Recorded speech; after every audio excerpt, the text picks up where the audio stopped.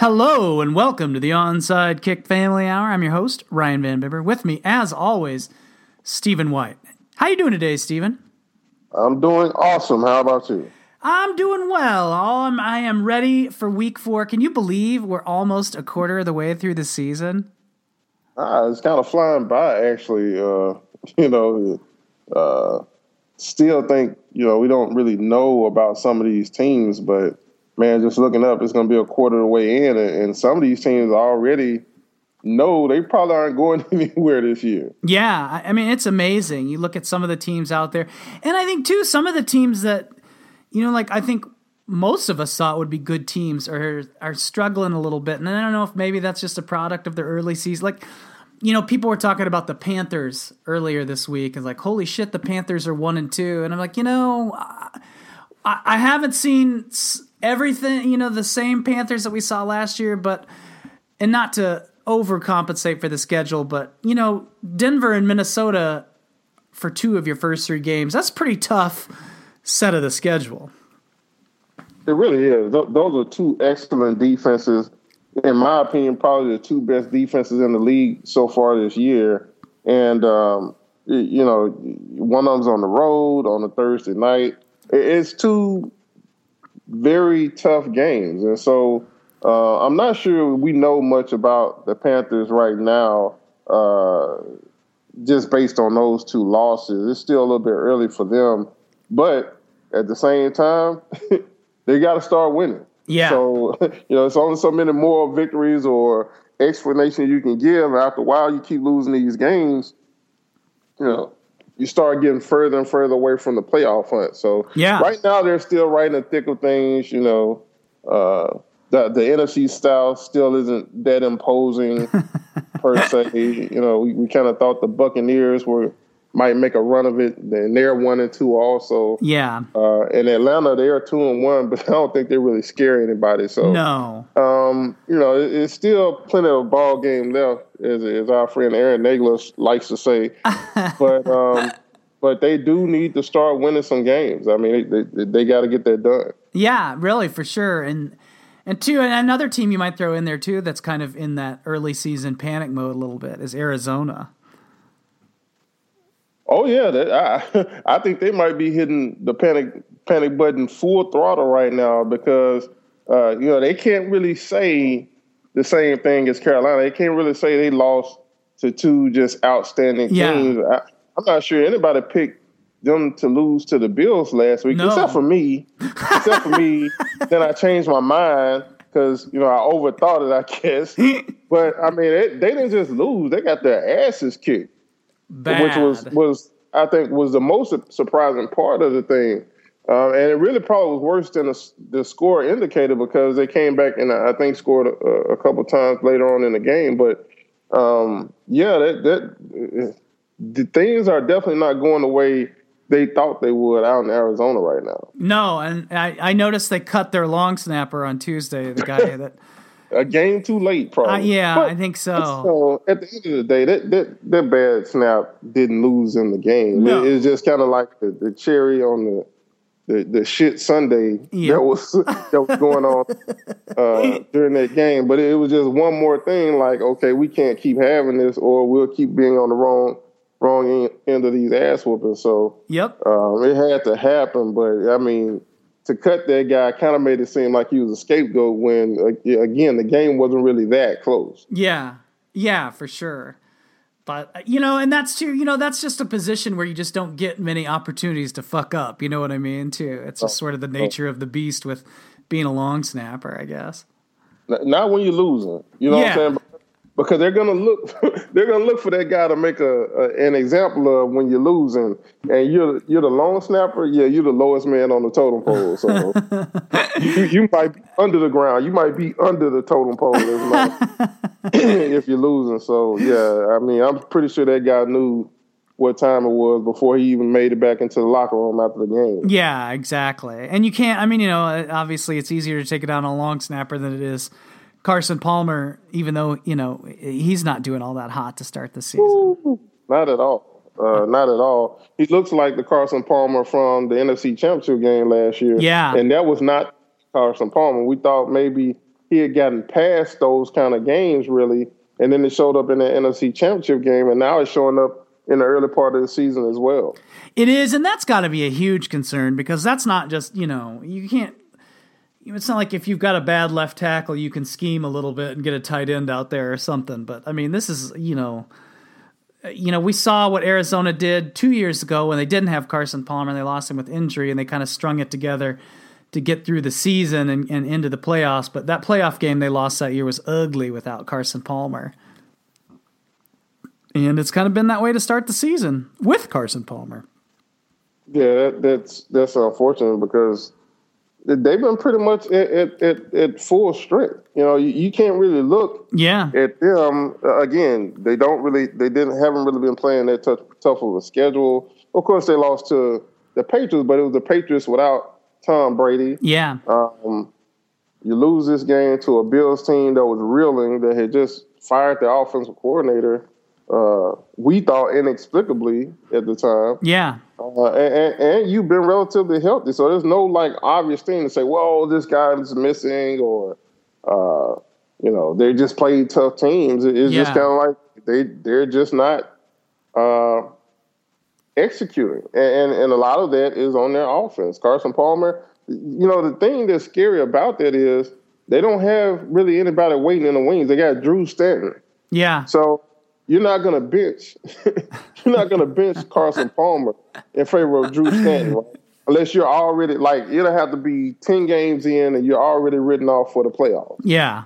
So you're all in. It's Carson or bust, and right now he's just not really getting it done, especially when you consider all the talent they have on offense. Yeah. Yeah, for sure. And that's not, this is not an easy game this week. I mean, I know it's always funny to get the Jeff Fisher, Bruce Arians talk fired up again, but, that's not, and it's a home game for Arizona, so that's easier. But, when Carson Palmer's playing this way and then you got to come in and face Aaron Donald and Robert Quinn, that's not an easy matchup. And I think the worst part about that is it would set the Rams up to be 3-1 if they win that game. And then we're going to have to listen to a week of Jeff Fisher contract extension talk, and I think I might have to find a lake and jump in it and hide for a week or so. Oh, I'm sure that you weren't all that happy about them winning last week for the Bucs, because it didn't look like they were going to win that game at first, and then some kind of way they just turned it around in the second half. But yeah, I mean, just to think that the Rams would even be in position to be 3-1 potentially is a shock to most people, and rightfully so. I mean, they even winning the games, man. I looked at the film last week, and they still were not playing great football. No. The Buccaneers helped them a lot in their game to help them beat them, basically. But it is what it is. You are what your record says you are. That's right. So if they're 3-1, they're 3-1. And the Cardinals have to, even if they weren't going to take them seriously initially, they desperately need a win. Yeah, they do. So, I'm sure the Rams feel like, that they have a great opportunity to go 3-1 and be tied for the division lead. But if you're the Cardinals, there is no more tomorrow. You have got to win this game, or you're going to look up and you're going to be a cellar dweller on the outside looking in by the time the end of the season rolls around. You can't afford to go down 1-3. No, because Seattle has the Jets this week too, and that's a good chance for them to really, what I mean? That can kind of set up that early shift in the division standings like that could be tough to dig your way out of. Absolutely. And so, this will tell you a lot about both teams, because if Arizona can't find a way to win this game against a Rams team that, not too long ago was blown out 28-0 by the lowly 49ers team. They basically fooled us about the 49ers. We thought, hey, maybe the 49ers aren't as bad as we thought. And then come to find out, yes, they are. But somehow the Rams were able to go out there and get, boat raced in the first game. And now, we see that the 49ers aren't all that good either. So, it's going to say a lot about both teams. Yeah. So if the Cardinals can't pull this win off, maybe they aren't as good as we thought they were. Yeah. And really, again, that goes back to one thing: Carson Palmer. The other guys seem to be pulling their weight pretty well. Yeah. The defense could play better, I think, but if they had better quarterback play, I could see them being 3-0 right now. Yeah, for sure. It's interesting. Here's another team. Speaking of panic, but maybe not time to panic, but it's definitely a concern if you're the Houston Texans and you're looking at maybe not having J.J. Watt back at all this season now. Right, and here's my thing about that though is that I said this. Now he gotten some sacks and he played okay. But you could tell that he still wasn't J.J. Watt. Yeah. And when you watched him against New England, it kind of showed up the most because New England was kind of able to scheme around him. Yeah. When normally he's a guy that you can't really scheme around. You have to just throw as many bodies at him as you can. Yeah. But they were able to just kind of run away from him sometimes and maybe bootlegs and stuff like that. And they didn't really have to double team him as much as I thought they would.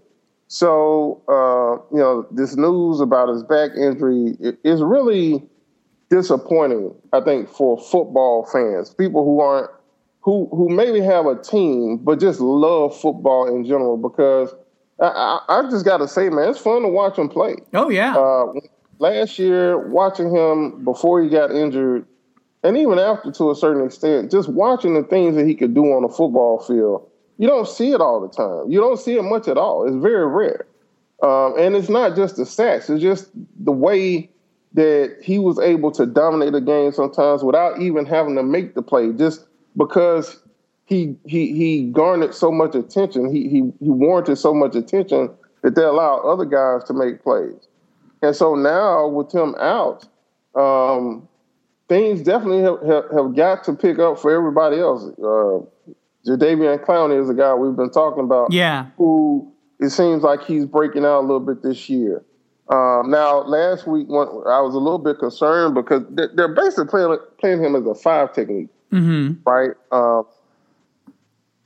Somewhat like just opposite J.J. Watt. And the reason why that makes a difference is because, like, when they were playing him as an outside linebacker, mostly he was on air. He's on the edge. He's out there fighting off tight ends and maybe offensive tackles every now and then.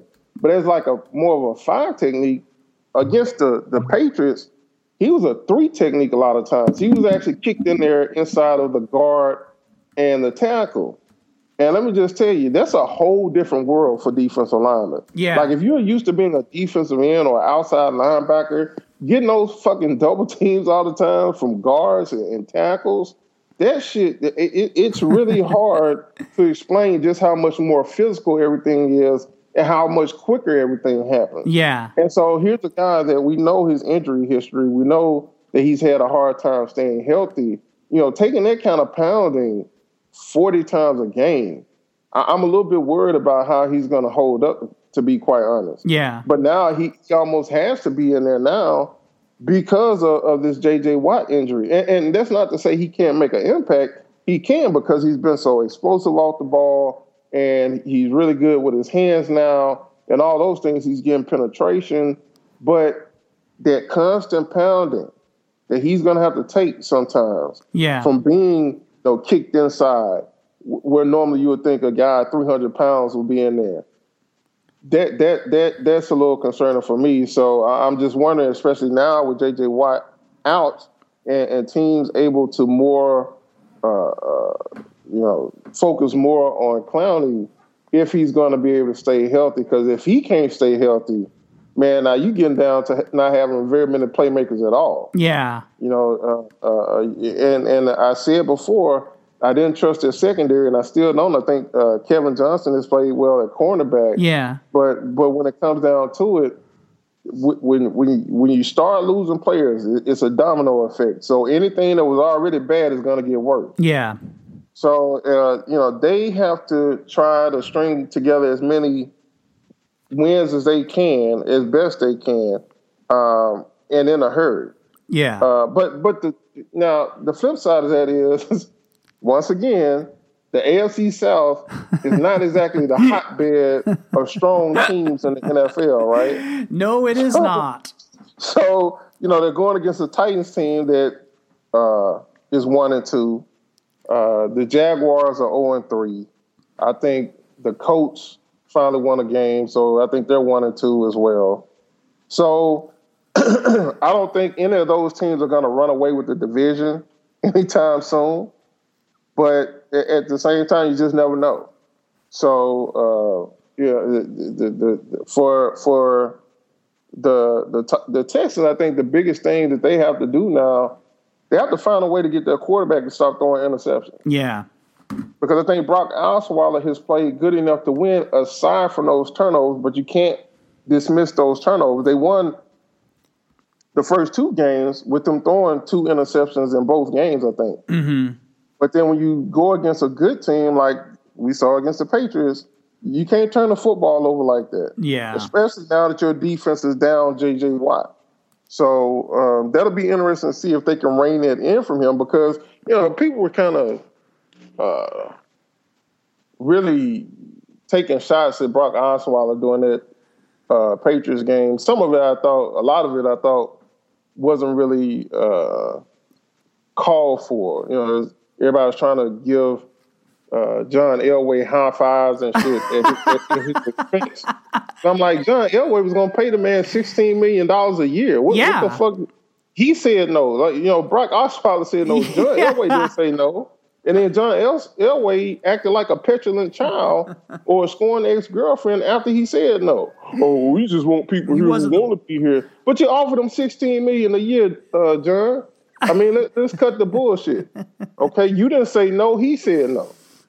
So, but at the end of the day, he does have to play better. He does have to cut down on the interceptions. Yeah. And then I think they'll be able to make it through the AFC South this year. But, with J.J. Watt, you can't replace him. No. They signed the cat that used to play there. Antonio Smith. And so he's familiar with the system. He's a pretty good player still. Yeah. I think he had some legal issues last year. Yeah. But you just can't replace a J.J. Watt. Even a J.J. Watt that's not 100% like we saw to begin the season. Mm-hmm. You just can't replace him because you can't replace the respect that teams are going to show him regardless if he's 100% or not. So it'll be interesting to see what kind of adjustments they make on defense to try to account for that. Yeah. No, and that's kind of disturbing, too, when you look at Osweiler. He's got, he had that good game to start the season, but that was against the Bears. Well, now we've seen the Bears for 3 games, and we know that that's sort of, I mean, I'm not really joking when I say I wonder if the Bears could go 0-16 this season. I mean, probably not, but they're in sort of that caliber of team. And then he's gotten progressively worse. Then against Kansas City the week after that, they won still. But then against New England, it was his worst game so far. And he's got more interceptions than he does touchdowns. And that's even stranger to me because, he's got a guy like DeAndre Hopkins on that team. Right. I'm a quarterback's best friend, Yeah. DeAndre Hopkins can make any quarterback look good, as he showed last year. Yeah. Putting up all those stats with that plethora of bullshit at quarterback they had last season. But, it's been a combination of some things that I think have kind of conspired against him. The rookie, Will Fuller, has had a great start this season, but some of the things that we talked about as far as the knocks on him have shown up. Those drops, he's had big drops in every single game. And again, you can get away with that against teams that aren't that good. But then when you go against the Patriots, those kind of things start showing up a little bit more. Yeah. And so they had one of their receivers out last week as well against the Patriots. I can't remember who that was. But Jalen Strong was supposed to come in and kind of take up the slack. And I like Jalen Strong a lot coming out. Mm-hmm. But he just hasn't really, he hasn't really done anything yet. Last year I guess he was out of shape. This year, it seemed like he was having a good training camp, but he really hasn't done anything in the first 3 games, and he got his opportunity last week. And once again, I think the most memorable thing he did last week was get a unnecessary roughness call. Yeah. At a bad time. I think they were like down at the goal line, and he's pushing and shoving somebody for no reason. Yeah. So, and they still, Dwayne Brown may play this week, but he hasn't played the first 3 games either. And that matters too.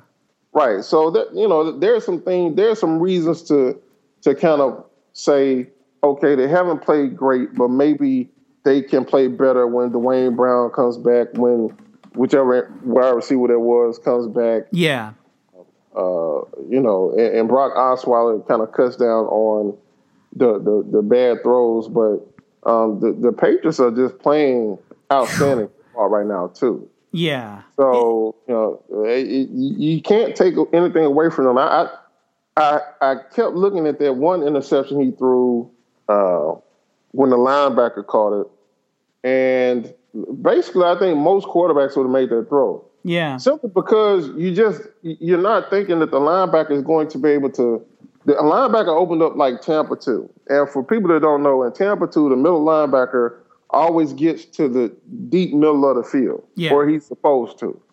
So underneath routes usually are open because he's usually run all the way out of the screen. Like he's way down the field trying to make sure nothing up the seam can be completed. Well, that's exactly the way that Collins looked to be dropping it. It did look to be Tampa too, but the Patriots had a little twist on it. They had the defensive lineman, one of the defensive linemen dropped back to the short middle. So that helped Jamie Collins in that there was a tight end that was supposed to attract him. That was supposed to get his attention. But he knew that defensive lineman actually was able to undercut that route. So he didn't have to worry about it anymore. And that allowed him to settle and then turn his hips the totally opposite direction and make a break on the football. If you're Brock Osweiler, you just can't be thinking that that's even going to happen, like it's even possible. I'm sure after he threw that, he was like, what in the hell just happened? But that goes to show you, again, we talked about this last week about the Patriots and the difference between coaching showing up in these kind of games. Yeah. Right? And that game was a perfect illustration of that. We in a lot of times, in a lot of cases, we make the argument that coaching doesn't matter that much. Whoever the better team is usually going to win. Yeah. But when you got Bill Belichick, man, that's like a cheat code because he's always coming up with new things and new twists to throw you off your game. I mean, when you think about the Patriots, who the hell thinks about the Patriots playing Tampa 2? No, I know, right? Exactly. But they're playing Tampa 2 with a twist on it. They're playing Tampa 2 with the little twist on it that actually enabled them to get that interception. Yeah. And made Osweiler look bad. They're, why are you making that throw? Well, because you don't really see that defense very often, if ever. Yeah. Now Belichick's it's like Gary, some sort of Gary Fisher like year this year, when he played Andre Kasparov in the chess thing in Iceland that time. We just ran the frickin' tables with him and just it's a whole different level of stuff. It's sort of the exact opposite of whatever Gus Bradley's doing in Jacksonville so far this season. Exactly. Which is, I know we talked about this a little last week too, so it's probably not something to dwell on too much here, but my God, I just fully prepared for Gus Bradley to get to get left in London like Joe Philbin last year and Dennis Allen the year before that with the Raiders. Listen, I hope he takes his whole family over there. I hope he brings some spending money and just has a great time, both before and after the game. Because if they play anything like they've been playing the first 3 games, I can't see a way that he can be the coach once that plane comes back to the United States next week. I don't see a way because they've been awful. They've been awful. They've been playing in a way that make this head scratching. The end of that Ravens Jacksonville game last week was just ridiculous. They trade interceptors. Then, it looks like the pretty much the only way they're going to lose the game is if they miss a very makeable field goal, giving the Ravens good field position so they can go down and kick a field goal. And what do? They get the field goal blocked. But this is after their quarterback took a sack, which made it a little less makeable, right? Yeah. It's a total fucking dumpster fire. Everything is wrong. Like, you were talking about the exact opposite. You remember that song in Frozen? Everything is awesome. No, I'm not Frozen. The other show. The Lego movie. Yeah, the Lego movie. Yeah, this is the exact opposite of that. Everything is awful in Jacksonville right now. I mean, if I was a fan, I'll be beside myself. I'm watching the film and I'm disgusted. And I don't even have a vested interest in this team. And then to top it all off, you still aren't starting Miles Jack. Yeah. Which I'm gonna tell you why that doesn't. Bad linebackers above him too. I'm gonna tell you why it doesn't make any sense to me. Because you go back and you talk about the knock on Miles Jack before the draft. The knock was not that he wasn't going to play this year, right? The knock was that he probably would be able to play this year, but you weren't sure how long he would be able to play. So you're wasting time that this man doesn't really have. Yeah. If he only had 6 good years to play with those knees, with that knee, why in the hell ain't he playing? Yeah. You can't tell me that Paul Puzzlusny, I can't pronounce it. I pause. I just say pause. It's better than this guy. I just refuse to believe it. And if you have him and Telvin Smith out there together, that's a pretty good tandem. But I tell you this much, I'm not sure it'll make that much difference because, again, everything is awful. Their defense doesn't make any sense either. Their defense should be playing way better than they're playing, but they're not. So I'm not even sure it'll make that much difference. But if you're the head coach and you're trying to keep your job, at the very least, there's one thing you can check off your checklist. Like, okay, I'm playing Miles Jack, so they can't really complain about that. But no, you're not playing the guy that everybody wants to see in the game, and you're losing. You're losing in like clown fashion. Last week, they used to have those probabilities of a win at certain points in the game with the score. Yeah. I bet that was like a 98.9 probability of win right before they lined up to kick their field goal. Yeah. And you end up losing. Like that's just terrible. Like I don't even know another way to put it. That was just awful. So again, I hope he makes big plans while he's overseas and has a hell of a time because it's probably going to be a going away party. Yeah, no, exactly.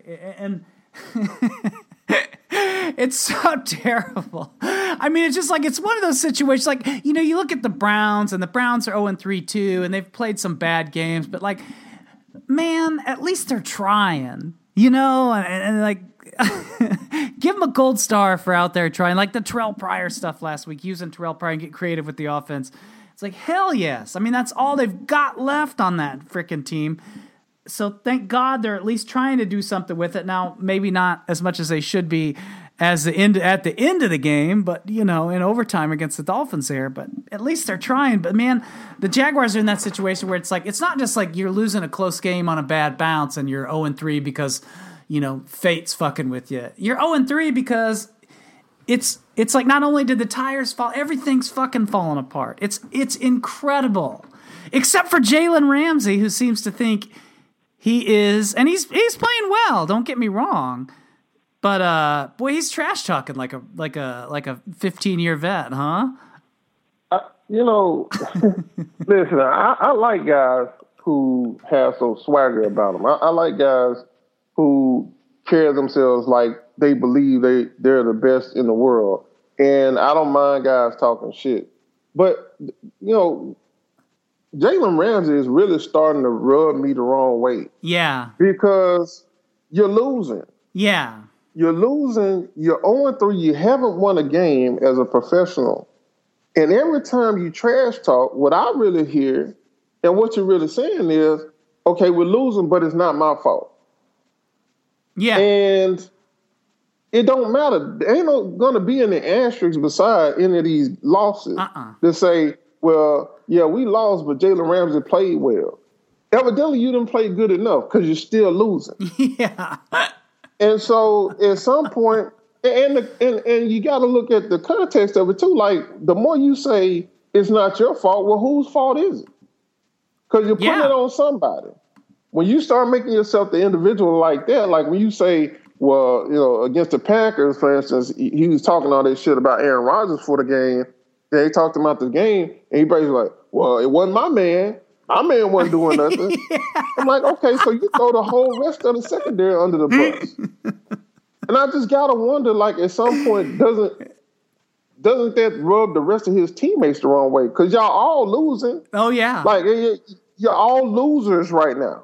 You talk about the Jacksonville Jaguars football team for 2016, and really before that, but let's just talk about 2016. There's a bunch of losers. They haven't won a game. And to be honest with you, right now, I put money on the Browns winning the game before I put money on the Jaguars winning the game. The way they look, hell, the Browns jumped on the Ravens a couple of weeks ago and looked like they were going to beat the hell out of them. Yeah, barely lost to the Dolphins because they ain't have a kicker worth a damn. Right? They went cheap on the kicker. But you're the Jacksonville Jaguars. You actually were supposed to contend for the division this year. Yeah, I mean, hell, they got talent.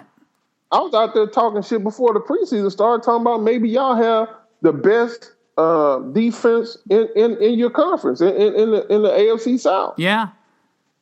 And you out there looking like shit. But Jalen Ramsey, not, it ain't me. It ain't me. Okay. All right, let's get that straight right now. We losing, but it ain't my fault. So, yeah, I mean, I like the kid. I think he's a very good player. He's playing well so far, and he's very physical, and he's doing all these great things. But, man, his mouth is really a turnoff. Like, he just... Look, I don't mind the trash talking, but stop making it seem like it's everybody's fault but yours. Yeah, exactly. Right? You don't have to blame yourself. You don't have to take all of the blame either. And obviously he's playing well, so he probably should be blamed a lot. But don't sit up there and say, well, it ain't my fault. Yeah. Because it's football is the ultimate team game, regardless. Yeah. You're going to win together, you're going to lose together. And again, look, I came here to the Bucs in 1996, and we were awful. Yeah. And our own fans was joking on us, right? And it wasn't but I played well. Yeah. I'm telling you right now, the fans of Jacksonville, they not saying, man, the Jaguars suck, but Jalen Ramsey playing good. Yeah. They're going to end it after the word sucks. Yeah. I promise. So unless they start winning, I mean, you just can't have that kind of attitude. You cannot. You gotta understand it's a team game. Talk your shit. I don't mind, but make it in the context of team. Yeah. Like, okay, we need to play better. We need to do a better job. Not, no, I did my job. I don't know about anybody else. I'll talk the rest of them busters in there because I'm doing what I'm supposed to. I mean, it just that ain't right. Yeah, and then to me, and that's another thing too. It comes back to the whole coaching situation there too. It's like, I mean, after the first time he said that, you can understand it, and then you go over and, for lack of a better term, as a coach, you could take corrective action. But this seems like a team that just doesn't know what it's like a ship without a captain, man. It's a whole bunch of individuals. Yeah. And they don't have anybody to pull them together as a head coach. They don't have anybody to galvanize them into a team with one goal. Yeah. And you can see it on the field. I mean, Blake Bortles is fucking awful right now. Yeah. If Blake Bortles plays like this his rookie year, people would have been complaining about the Jaguars putting him out there too early. Yeah. But it's not his fucking rookie year. No. And he did okay last season. Listen, he's just fucking awful. Like I said, he took that sack. You can't take that sack. You cannot fucking take that sack. why are you taking that sack? He takes the sack and moves them back for the field goal, and then the field goal ends up getting blocked. Like, and he did that shit all throughout the game. He's been doing it this whole year. Of all the guys who are underperforming in Jacksonville, he's at the top of the list, right? You paid your wide receivers. You got these top-notch wide receivers. You already paid for a big-time tight end last year in Thomas.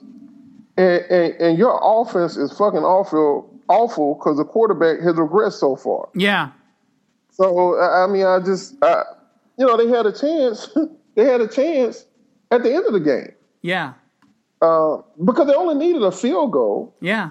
I know most people didn't watch this game or watch the end of it, but it was look, if you couldn't do nothing else, just watch the full quarter. It was ridiculous. Yeah. Just interception after interception. But they had the ball at the end of the game. Yeah. And he still had time to get you a couple first downs, and then, try to kick you a long field goal. Yeah. He threw an interception. He threw an interception on like third down, I think. And it's obviously 4 down territory. You got to go for it. Yeah. But get you a nice little completion. Maybe you don't. It was like 3rd and long because I think they had a penalty. But get you half of that. Get you a nice little dump off to the back for 10 yards or whatever. Let him run out of bounds. Yeah. He throws the interception. It's some Jacksonville shit, man. There's just no question about it. Steven, speaking of talent, not talent being underutilized by any stretch of the imagination, speaking of talent, we got a special treat for the listeners out there in Radio Land. I'm going to bring him on right now. His name, you know him, you love him, you can't live without him, Tyler Tynes. That was cute as hell, man. Hey, I want to make you feel at home, Tyler. I mean, shit, it wouldn't have mattered, but damn, now I feel motivated to actually do some shit today. Well, here's the deal. Steve and I talked about this a little earlier when we have our little pre-podcast powwow, and we're going to bring you on. We're going to talk about some serious issues, what you saw in Charlotte last week, and then we're going to get into why the Eagles are ultimately going to be a big disappointment this year. I mean, oh God, So I'm going to lift you up, and then I'm going to take you down. I guess. I'm just kidding you. We're not going to clown on Carson Wentz too much because we can't. Because you can't. You can't. It's impossible. You can't. Not shit yet. Can't have. So, Tyler, you were in Charlotte last week. Tell us a little bit about what you saw down there. Well, I saw they sell $2 PBRs in a bunch of cars, so that is surely the first thing I should mention. Shout out to Midwood Smokehouse and to Mertz Soul Food Cafe. I mean, Charlotte got some good ass food, y'all. Good ass food. But I mean, we went down there very last minute to cover these Keith Lamont Scott protests because Keith, was killed by police. And, I wanted to be very specific here. He didn't die. He didn't perish. He got killed. He got shot in his chest by police officers. So Charlotte kind of represents this very unique crossroads that we usually don't see in the modern state of protesting in the United States, Black Lives Matter or otherwise, where you're in a demographic or municipality where the actual sports team in town or some sports people in town really matter in the context of the conversation that we're having about either police brutality, systemic racism, or I don't know, just regular shit that goes on to black people. So within Charlotte, you've got 2 dudes who equally suck when it comes to this conversation. And that's Cam Newton, shout out to Cam, and also shout out to Frank Luntz. And also, it's Michael Jordan. So Mike has never really tried to give a fuck about black people, in a macro sense when it comes to racism and other things until I don't know, in the span of time yesterday. A few weeks ago, he gave a few little cute donations, but that didn't really matter because, he could have gave to, I don't know, Black Lives Matter Charlotte or Black Lives Matter proper or, I don't know, not the NAACP Legal Defense Fund. Whatever, Mike, but that's cool. The problem we had with Mike, though, was that he put out a statement saying that, he was tired that black people were dying in the streets, but he was also, mad upset that, police officers were getting killed, which are 2 different things. People die when they get sick or, they eat bad tuna salad or something like that. That's how people die. Yeah. They don't, just die because cops shoot them or tase them to death or beat their asses. we get killed. It's like not a voluntary thing. We get killed. So having him on one side, who is the only black man to own a major pro sports team in North America, and also on the other side to have Cam Newton, who, I don't know, just in January was telling us how black he was. And then did this whole reverse. All right, cool. So black folk in Charlotte very much do not fuck with either of those two guys. Yeah. So much so that protesters made it very clear that they would ransack Michael Jordan's team store in downtown Charlotte. Oh yeah, they ran out of there with some boxes of Jordans and all types of shit. It was great. It's real great. Well, I guess then I want to ask about specifically Cam Newton and in the backdrop of that game last week too. But yeah, why give us, for listeners that may not have followed this whole thing, why is it that Cam comes out in January? He says it's different for black. I'm a black quarterback. It's different for black quarterbacks. I mean, it's we're judged differently, and you can't. Which I don't think you would necessarily. He got some heat for the comments, and then he got some heat because he didn't talk to the press, that week of the Super Bowl, and then after the Super Bowl, obviously, you had his press conference. And then now you have this whole different turn with Cam. He's got Frank Luntz, who's been employed by the NFL for several years now as a consultant over their messaging and issues and things like that, which ought to tell you a little bit about the NFL and the owners there. But or just, remind you. Yeah, exactly. But it's, and then they bring him in, and now you've got Cam saying, essentially, his contribution to the conversation about race is essentially, I don't want to talk about it kind of thing. Which was so dope. So dope.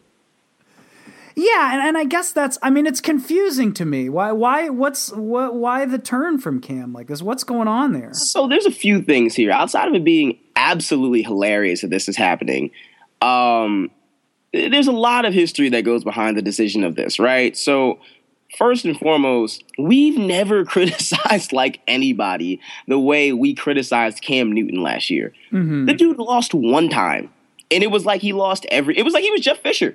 It was like he lost every damn game.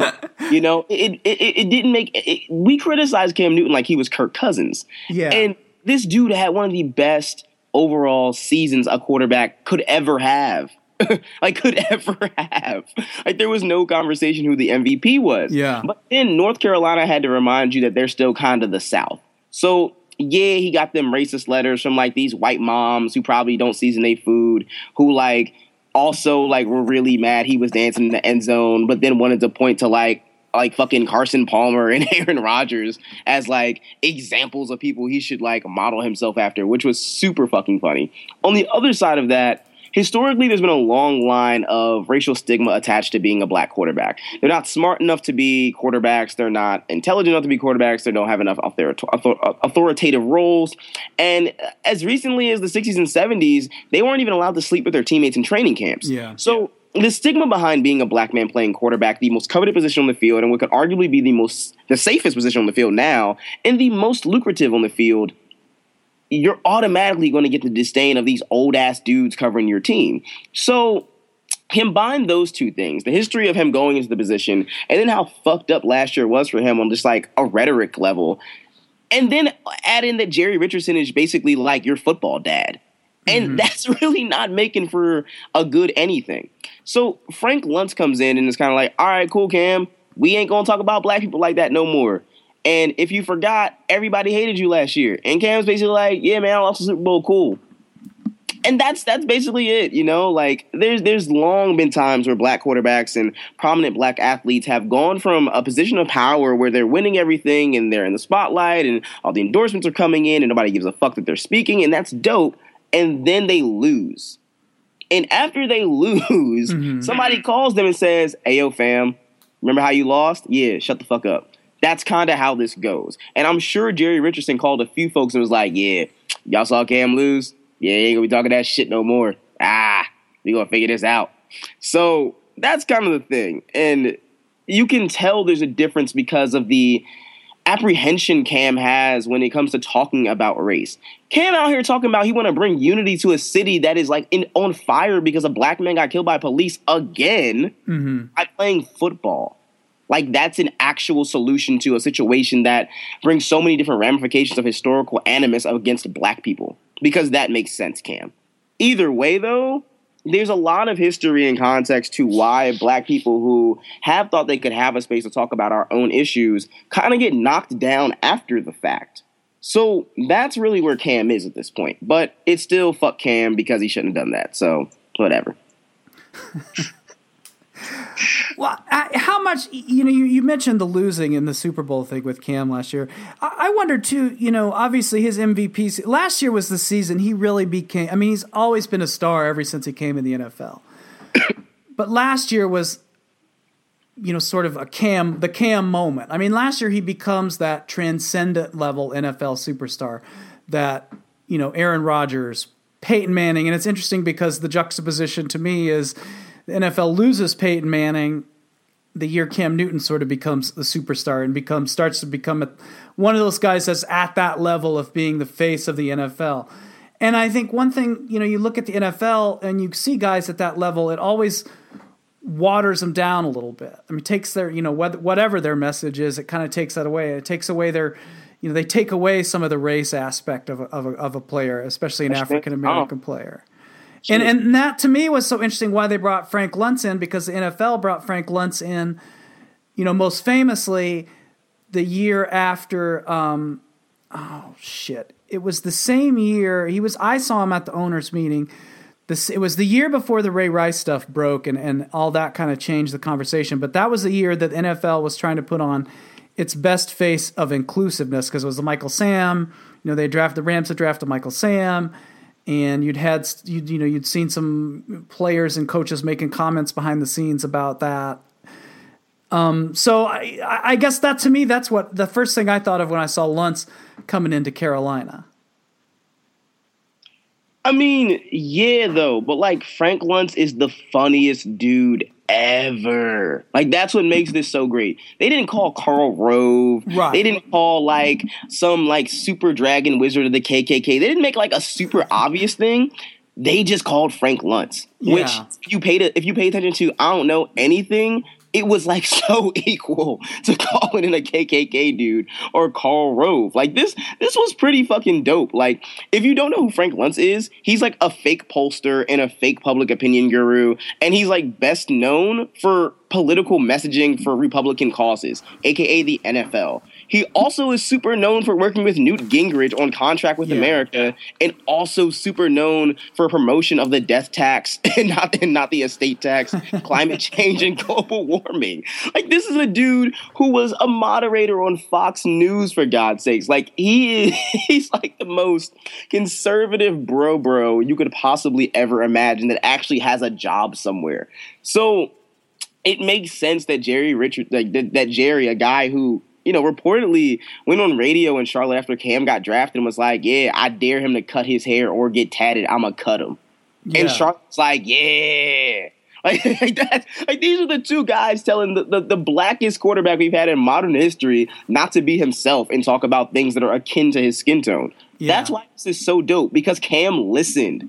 Cam wasn't like, nah, I'm the MVP, I'm going to do whatever the fuck I want. Cam was like, yes, sir.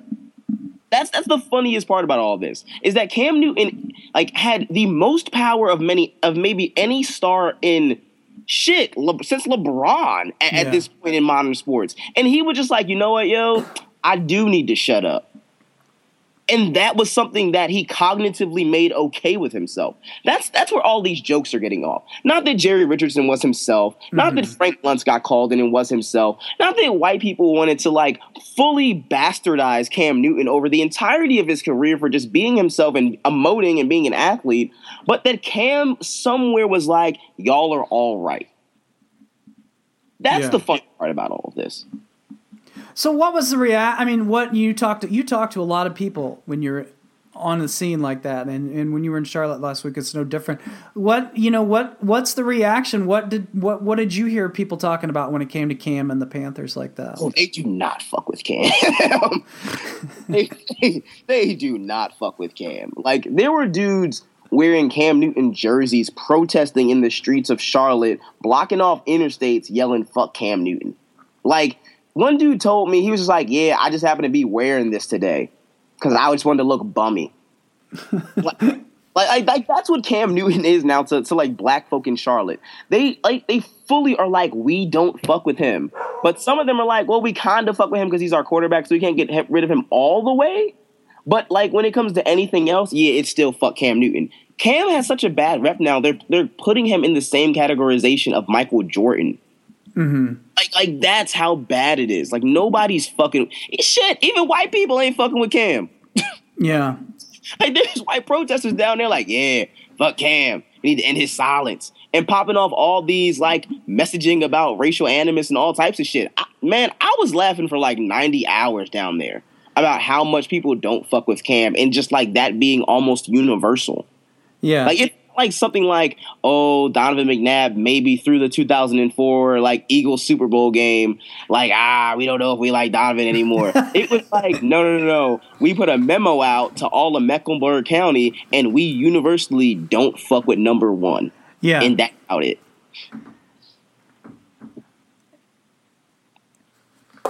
Interesting. Well, I don't know. Is it?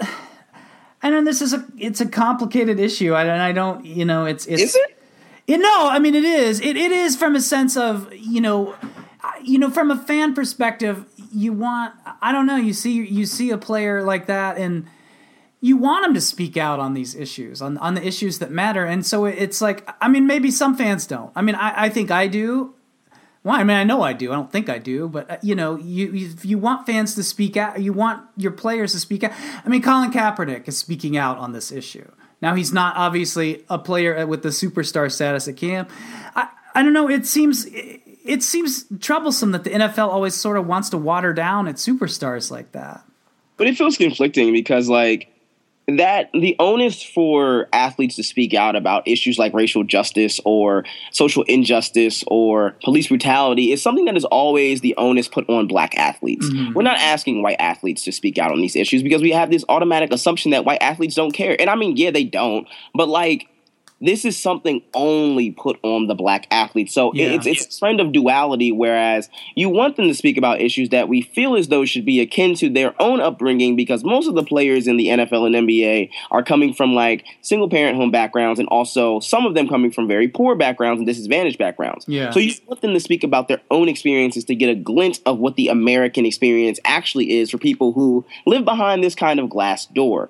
The other problem with that is we ask too much of our athletes. Yes, we do want them to be authentic. Yes, we do want them to be fully engrossing and say everything that they want to say whenever they want to say it. But that also comes with a piece of it being like, you don't need every athlete to say everything. Yeah. I'm cool with athletes who don't want to say shit about shit. Yeah. That's right. Like, if you don't want to talk about this shit, fine, cool, no problem. But the moment you step out there, the moment you make it a part of your brand that you are going to speak on these issues is the moment we are going to call you to question and hold your feet to the fire and have an expectation of you to consistently say these things. Yeah. Is that wrong? Maybe.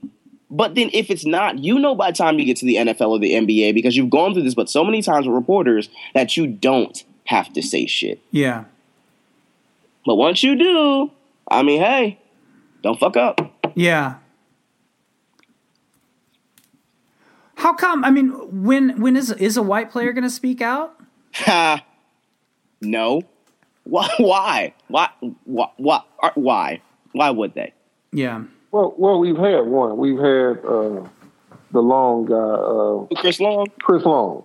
But he didn't really say shit. He just kind of sat on the fence and was like, "Well, patriotism, but First Amendment. All right, y'all, see you." Like that was kind of it. Well, I mean, it's better.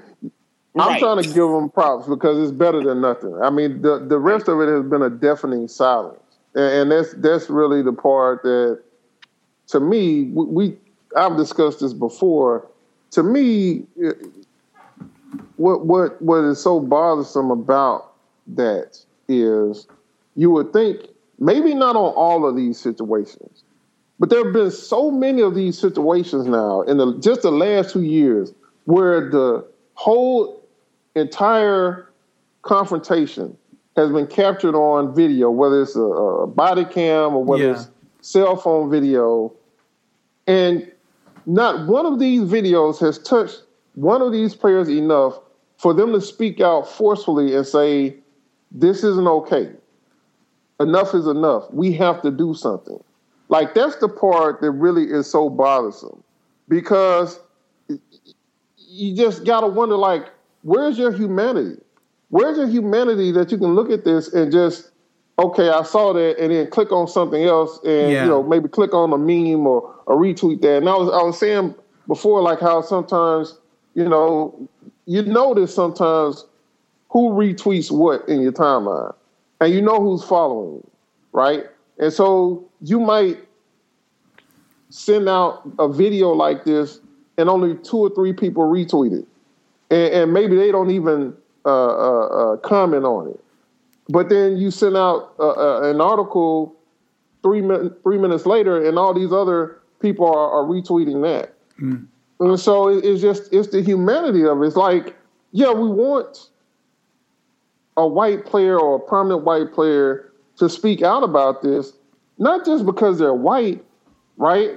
But because where's your humanity? Why aren't you outraged without us asking you to speak about this? Like, a lot of these guys are speaking out, like Michael Bennett. He brought it up before the season. Yeah. This kind of stuff up before the season. Before he was even asked, before there was even another situation, because we are outraged, because those could be our sons, daughters, brothers, or it could be us. But why would it take for that to be the case for you to speak out, right? For you to say this is not okay. And I'll tell you, I was very happy last week. Some of the sports writers and I joined in, of all races, tweeted out, "I stand with those who kneel," when the games came on at 1:00, because I've seen that outrage for them too. I've seen white writers of all different nationalities, colors, religions, see these videos and get outraged. Yeah. So you're trying to tell me, like, out of all the white quarterbacks, out of all the white offensive linemen, out of all the white running backs, okay, there's not many of those. Okay, out of all the white linebackers, none of y'all saw this and were outraged? Like, I point out Chris Long because at least he said something. I would say at least for that, like, they're probably not outraged, because if we look at some of the makeup of who these white players are, like, hell, I look at some of the makeup of who the white folk in our country are, right?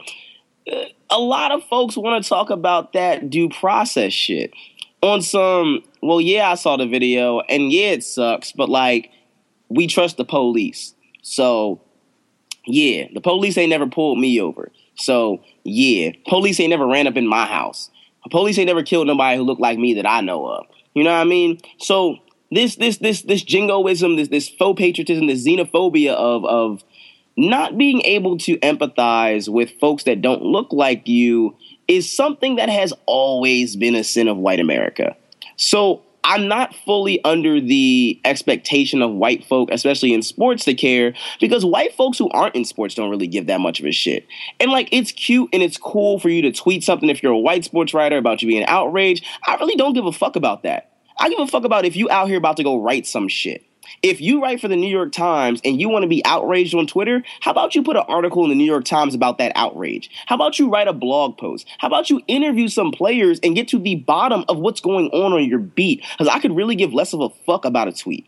Because all we've been doing is tweeting. You know what I'm saying? So, like, when you see 500 protesters walk down a street and they break some shit and they block off an interstate and they want to have a lot of conversation about the currency of the United States when it comes to the state-sanctioned violence, the extrajudicious killings of black people, especially when they're unarmed, and the disparities that come with that. How do you sit there and then go to the stadium the next day and write a game story? That's my problem. So when we get that to change, because I don't care about these white players saying shit. Because Cam Newton had the opportunity to say shit as the most popular athlete in the NFL, and that did not matter. So I care more so when the rhetoric and the conversation is being tilted towards those who have the majority in power in journalism. Because it ain't going to be just these players. Because once this little thing in the NFL is over, it's over. It ain't coming back. So how about you capitalize on the moment? It shouldn't take black and brown reporters to go into these spaces and tell our own stories through the lens of black athletes. How about y'all do the same thing we do and study some shit that goes on in this country? Because that could probably help a lot more than you know. One article from a white author about that shit probably goes a lot farther. It doesn't have to be on SB Nation. It doesn't have to be on Deadspin. It doesn't have to be on Bleacher Report. It doesn't have to just be digital. How about it be in the New York Times, the Washington Post, and how about it not come from a columnist who you automatically assume is going to have an opinion? How about you take somebody who's been writing on your beat for 20 fucking years and you let them actually write about what these players feel? Because if there was ever a time to give a damn about black people in this country, it's right now. You know, I guess I see that too, and part of it is, you know, I would like to see somebody with that level of prominence to come out and explain why this matters and why it's important to you as a white dude in, you know, the suburbs who is in a homogenous community and doesn't deal with this or see this on a daily basis, but to understand why it matters to you out there in the suburbs or whoever you are. You know what I mean? Why this matters. And why this is not something that we can tolerate as a country. And why this is something that, you know, you're right to stand up for this. Because you can't watch this video of, you know, a father getting shot by a Tulsa police officer with his hands in the air and not, you know, and then listen to 6 days of excuse making about why this cop did that, instead of understanding it's like, well, we can't, you know, go and say you expect, you know, we can't go and complain about black on black crime and then shrug this off as, oh, well, you know, whatever. It just happens. The cop thought it was a taser she was grabbing instead of a pistol. It matters. It matters to you. I mean, you can't, when you live in a society with this level of injustice, it may not affect you on a daily basis right now, but eventually it's going to. And you can't stand back and tolerate that. It's just like in the 60s when you have, you know, those white kids at Harvard, it's easy for them to go vote. That doesn't matter. They don't have to do shit to go vote. They just got to wake up, get some pants on, and go down to the polling place. It was a lot harder for somebody down south to go vote because of Jim Crow and all that stuff. But you had people that went down there and tried to do something about that and educate people that just because you can vote doesn't mean it's right to stand by and accept a disenfranchisement of another group of voters, because ultimately it's bad for you, it's bad for democracy, it's bad for your country, it's bad for your economy, it's bad for everything. And it's a tough issue. It's a really tough issue, and I think a lot of athletes come into it of like, hey, I just want to play the game. I just got to do my job. And like that sounds good, and like I believe that, and I fully believe that from a lot of players. But NFL athletes are the smartest athletes of the major pro 4 sports in North America. They have the most schooling by average. They learn the most shit in college.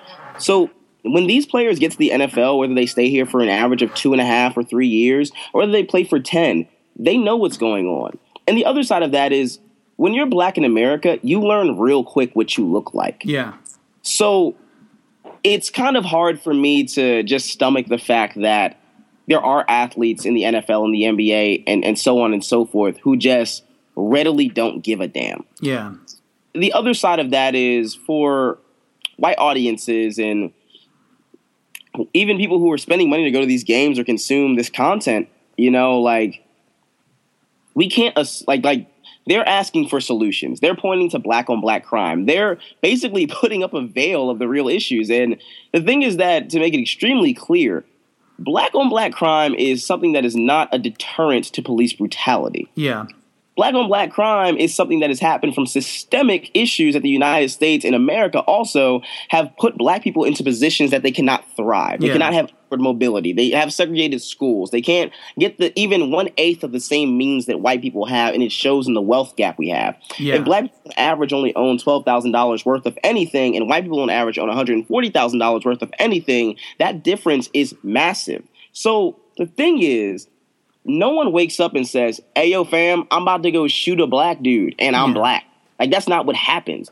you commit crime based on circumstance, and that circumstance is based on circumstances that have been made by the United States of America. Just like there might be 91% of black on black crime, that disparity is only 5% less to white on white crime. Mm-hmm. But people don't know that because it's a buzzword. Just like this year, people will say their buzzword is Chicago because Chicago has a shit ton of murder, just like Baltimore was the buzzword a few years ago, just like Philly was years before that. Yeah. So this is always going to be a conversation convoluted with bullshit from the majority. But we need the majority, or at least an inkling of the majority, to say something because we're in the majority. Y'all got power. Yeah. And that was something very clear in Charlotte because during that Charlotte protest outside of Bank of America Stadium, black folks were in a circle protesting and marching and saying their ills and saying what was wrong and shouting at police officers about those same issues. And white people who came down to protest from Greensboro, from Ferguson, from wherever, they made a circle around the black protesters, which was basically a metaphor for if y'all about to grip up some black people, you going to have to also grip up some white people. And we know y'all don't really want to do that. Yeah. That's what we need more of. I ain't asking for white people to come out here and give donations to your local Black Lives Matter chapter. I'm just asking you to give a fuck. Yeah. A very fair thing to ask of people.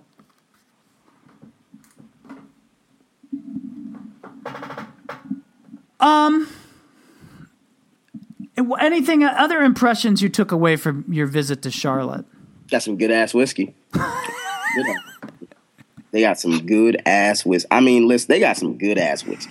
Well, let me ask you this. Where does this movement go in the NFL? Because, here's the thing I wonder, and you saw this before the Monday Night Football game last week with the Falcons and Saints. They had the Circle of Unity or whatever in the middle of the field. And it was honestly hard to, we were editorially well, is this sort of a nod to the anthem protests? Or is this, a thing because, this is sort of the 10th anniversary of their game back after Katrina? I mean, was this sort of like a community building thing? So I think the thing I wondered when I saw that was eventually are people going to, and the NFL and corporations and brands are really great at taking a movement or a sentiment like that that's very powerful and co-opting it and turning it into some sort of hashtag advertising campaign real quick. Is this, it seems like it's just a matter of time until this protest gets watered down. And then what happens? Where does it go from there? You kind of got two sides of this. So when you have something as magnanimous as this, where Colin Kaepernick is like, "Hey, fuck y'all, I'm here," and there's a protest like that was super dope. Well, then you have something called hashtag activism, where people just feel compelled to be a part of a movement without really being without really caring about said movement. They just kind of want to do it just to do it. It's like taking one of them cool ass pictures somewhere, because you saw your friend do it. You're like, damn, Johnny was at the Eiffel Tower. All right, yo, we got to go to the Eiffel Tower too. Yeah. Do some dope shit. You know what I mean? That's kind of what becomes of this. So we don't know the true feelings of all of these players for why they protest. Some people are like, oh, well, my frat brother did this, so I'm going to do this. Right? The other side of that becomes what happens in those coaches and owners meetings in the offseason. Will the NFL make a rule to stop people from protesting, to penalize them for protesting, which I'm sure the NFLPA will be all pissed about. So my assumption becomes that the NFL going to get rid of this shit as soon as the season's over. They're going to make it real clear they don't fuck with this shit in the most indiscriminate way, the most quiet, shady, Frank Luntz way possible. Yeah. But, we should really, really, really pay attention to this season because in the way that this season is happening with these protests, with this outspokenness, I so doubt that we are ever going to see something like this again. Do you feel has the conversation elevated and expanded? To what? No. It's just some more white people who just realize some shit. That's about it, I don't know how much this conversation has expanded. I know there's some more people that don't like Colin Kaepernick. Yeah. But the thing about it is that you can have Kaepernick do this and you're going to reach a good amount of people. But the side effect of that is all those people who are blind as shit and don't want to see this and are also old white people, all they going to do is make Twitter accounts with eggs on them and be like, nah, fuck y'all, don't happen. I see them motherfuckers every day. I see them every time we talk about Washington in the NFL. that's the thing is like you got to do something so comprehensive, like so to the point that there are no holes in it. I'm not talking about Seattle doing that little arm tugging shit. Like that was stupid. I'm talking about you need to be on such a level that so many different players from so many different backgrounds in one league say, all right, y'all, fuck this. This sucks. That's the only time. The only time when you have something super bulletproof that white fans are going to be like, yeah, y'all are right. That's it. But we're not going to get that. This isn't the NBA. And even within the NBA, like, there's still players who aren't going to get down with this protest shit. So that becomes the struggle. But I kind of go back to my earlier point to say that all I'm asking is for y'all to give a fuck. So once we get there, once we can allow these black athletes to kneel or throw a fist up or exude blackness or black power and nobody have an issue with that, that's when we can start talking about some cohesive ass shit. But like until then, we still got some shit to do. Yeah. But with the country as divided as it is, I mean, you're always going to have a significant portion of people that will be against, you know what I mean? That are always going to be, Colin Kaepernick should go to Russia or whatever. That is people love doing that, you know, and it's like the funniest shit you can get with the black experience is you can actually talk about why race in America is a problem because I don't know, you experience it and shit. And folks are just like, well, if you don't like it, you can get yourself up out this country. You can get yourself right on out about this country. Move to Russia. You're like, nah, fam, I don't want to leave the country because I love the country. I just want this shit to be better. Yeah. Is that bad? Like, I just want the country to be better. Yeah. And then, like, the response you get back is, well, get your ass about the country. Yeah. And I'm like, all right, I'll see you on Monday. Like, okay.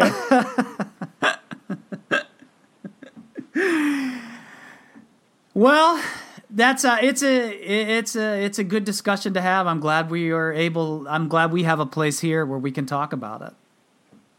Oh yeah, man.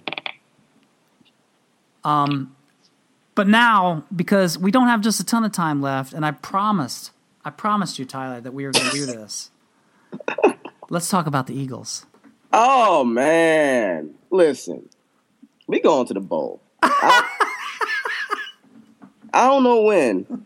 Damn it, we gonna do it. And fuck all you haters who got some shit to say. Because your team ain't 3-0. And if so they I is, guess your I'm surprised. Like, I mean, I'm not surprised to some extent because they started the season against the Browns and the Bears. And that's sort of like, you know, that's... Look at y'all giving excuses to they're our playing excellence. World League teams to start the season here. But, like, that was a legit win over the Steelers last week. It was all legit wins, baby. This the NFL. Any given Sunday. All that shit. Yeah. Carson Wentz looked great. He looked great. And I mean, I can kind of hear people who like don't fuck with any type of happiness in the world who are just like, oh, Guilty. Y'all played the Browns, then you played the Bears. The Bears got a good-ass defense, and the Browns' front seven is actually serviceable. So for a rookie quarterback, you ain't expecting him to not throw an interception, I don't know, and or even win.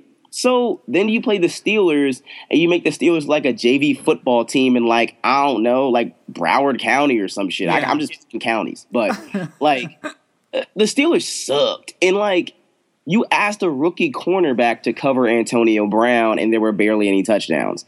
And then Carson Wentz knows how to step up in the pocket now. So that was sexy, too. So, you know, I mean, fuck you haters. We out here. Well, I guess that was I was going to say, like, Carson Wentz has been good, and I don't want to take anything away from his play because it's been impressive, and certainly for rookie. But what's really been, like, that Eagles defense, man. It's been great. Shout out to Jim Schwartz. We always been great, but he just took us to another level. I know Jim Schwartz is getting credit, and obviously what is, you know, Steven, when you look at the Eagles, you see him play, what's been the difference with that defense? Because it's not significantly different on the personnel side. To be honest with you, they're just playing better across the board. Seriously, there's not any kind of magic formula. Now, the one major difference, of course, is that they changed into a true 4-3 defense. And that's actually the talent that they have is more suited to a 4-3 defense. But you look, and not necessarily any one guy is having like this huge year and they're making all the difference in the world, or two guys. Yeah. Is that every guy is playing better. We knew their secondary has left a lot to be desired under Chip Kelly. Well, that's not the case anymore. So I just think that Jim Schwartz has brought kind of discipline, which is kind of weird to say about him in particular. But he's brought some discipline to this defense in that they're doing what they're supposed to do. Guys aren't freelancing. You don't see a whole bunch of coverage busts or anything like that. And they're playing fundamentally sound football across the board. Yeah. And when you have more talent, and you play discipline, you have these kind of performances. I think they're number one in the league in scoring defense right now. Mm-hmm. So now they haven't, necessarily played great offense except for the Steelers. But you can't put an asterisk beside it. They're number one. Yeah, they're number one in the defense and scoring defense because they're being so disciplined. You just don't have anybody making the big mistakes. Now, if they face a team that has an offense that's just more talented than them, I don't know one offhand that is, then maybe they'll have problems. But until then, if they keep playing discipline the way they're playing and sound football, then they're always going to be in every game this year. Yeah. Let's talk about how we have the best safety tandem in America right now. Let's talk about Malcolm Jenkins and Rodney McLeod. Let's talk about after giving up 36 touchdown passes last year. In 3 games, we haven't given up 1. Okay? That is probably the best stat I can give you about how damn good this secondary is. Leotis McKelvin out here balling. Jalen Mills out here balling. Malcolm Jenkins out here just being himself, which was already balling. And Rodney McLeod, a dude who still has Emmanuel Sanders' soul somewhere tucked away in a closet in his house somewhere, is balling. So the front seven was always good last year. The front seven's been good. Even though they've been beleaguered by that nut-ass, 3-4, whatever the fuck we were running under Chip Kelly, the has helped. It's helped Vinny Curry be a dog. It's helped that line, just be better as a defensive line. But it specifically helped not only getting some pressure in the quarterback's face, but letting our secondary be dogs. Because they some dogs. Well, I'll tell you what, McLeod's legit, man. And when the Rams let him go, I knew that was just some more shitty roster management on their part because I think that I think that secondary's really missed him this year. I mean, he's maybe one of the more underrated safeties in the league. Man, he's so damn good. Once I saw him smash Emmanuel Sanders last year, I was just like, I don't know who you are, but you were one of my heroes. And I'm just waiting for I don't know, Cole Beasley or somebody small and just low-key out of shape, just in his way. I just somebody running down the sideline and him just hit him with a bicep. McLeod is probably my favorite player on this defense, and Malcolm Jenkins was already my favorite player on this defense. So, listen, we going to the bowl, y'all. It's fine. Hate on us now. You ain't going to hate on us week 8 when we still 8-0, 7-0, whatever. I don't do math. Well, I don't know when their bye is, but it's either going to be 8-0 or 7-0. Oh, it's this week. That's right. Yeah. So they'll be 7-0. We resting and shit. You know what I mean? I don't even know what the rest of our schedule is, but it wouldn't even matter. Doesn't matter. We going ball. I'm looking forward to the Cowboys game.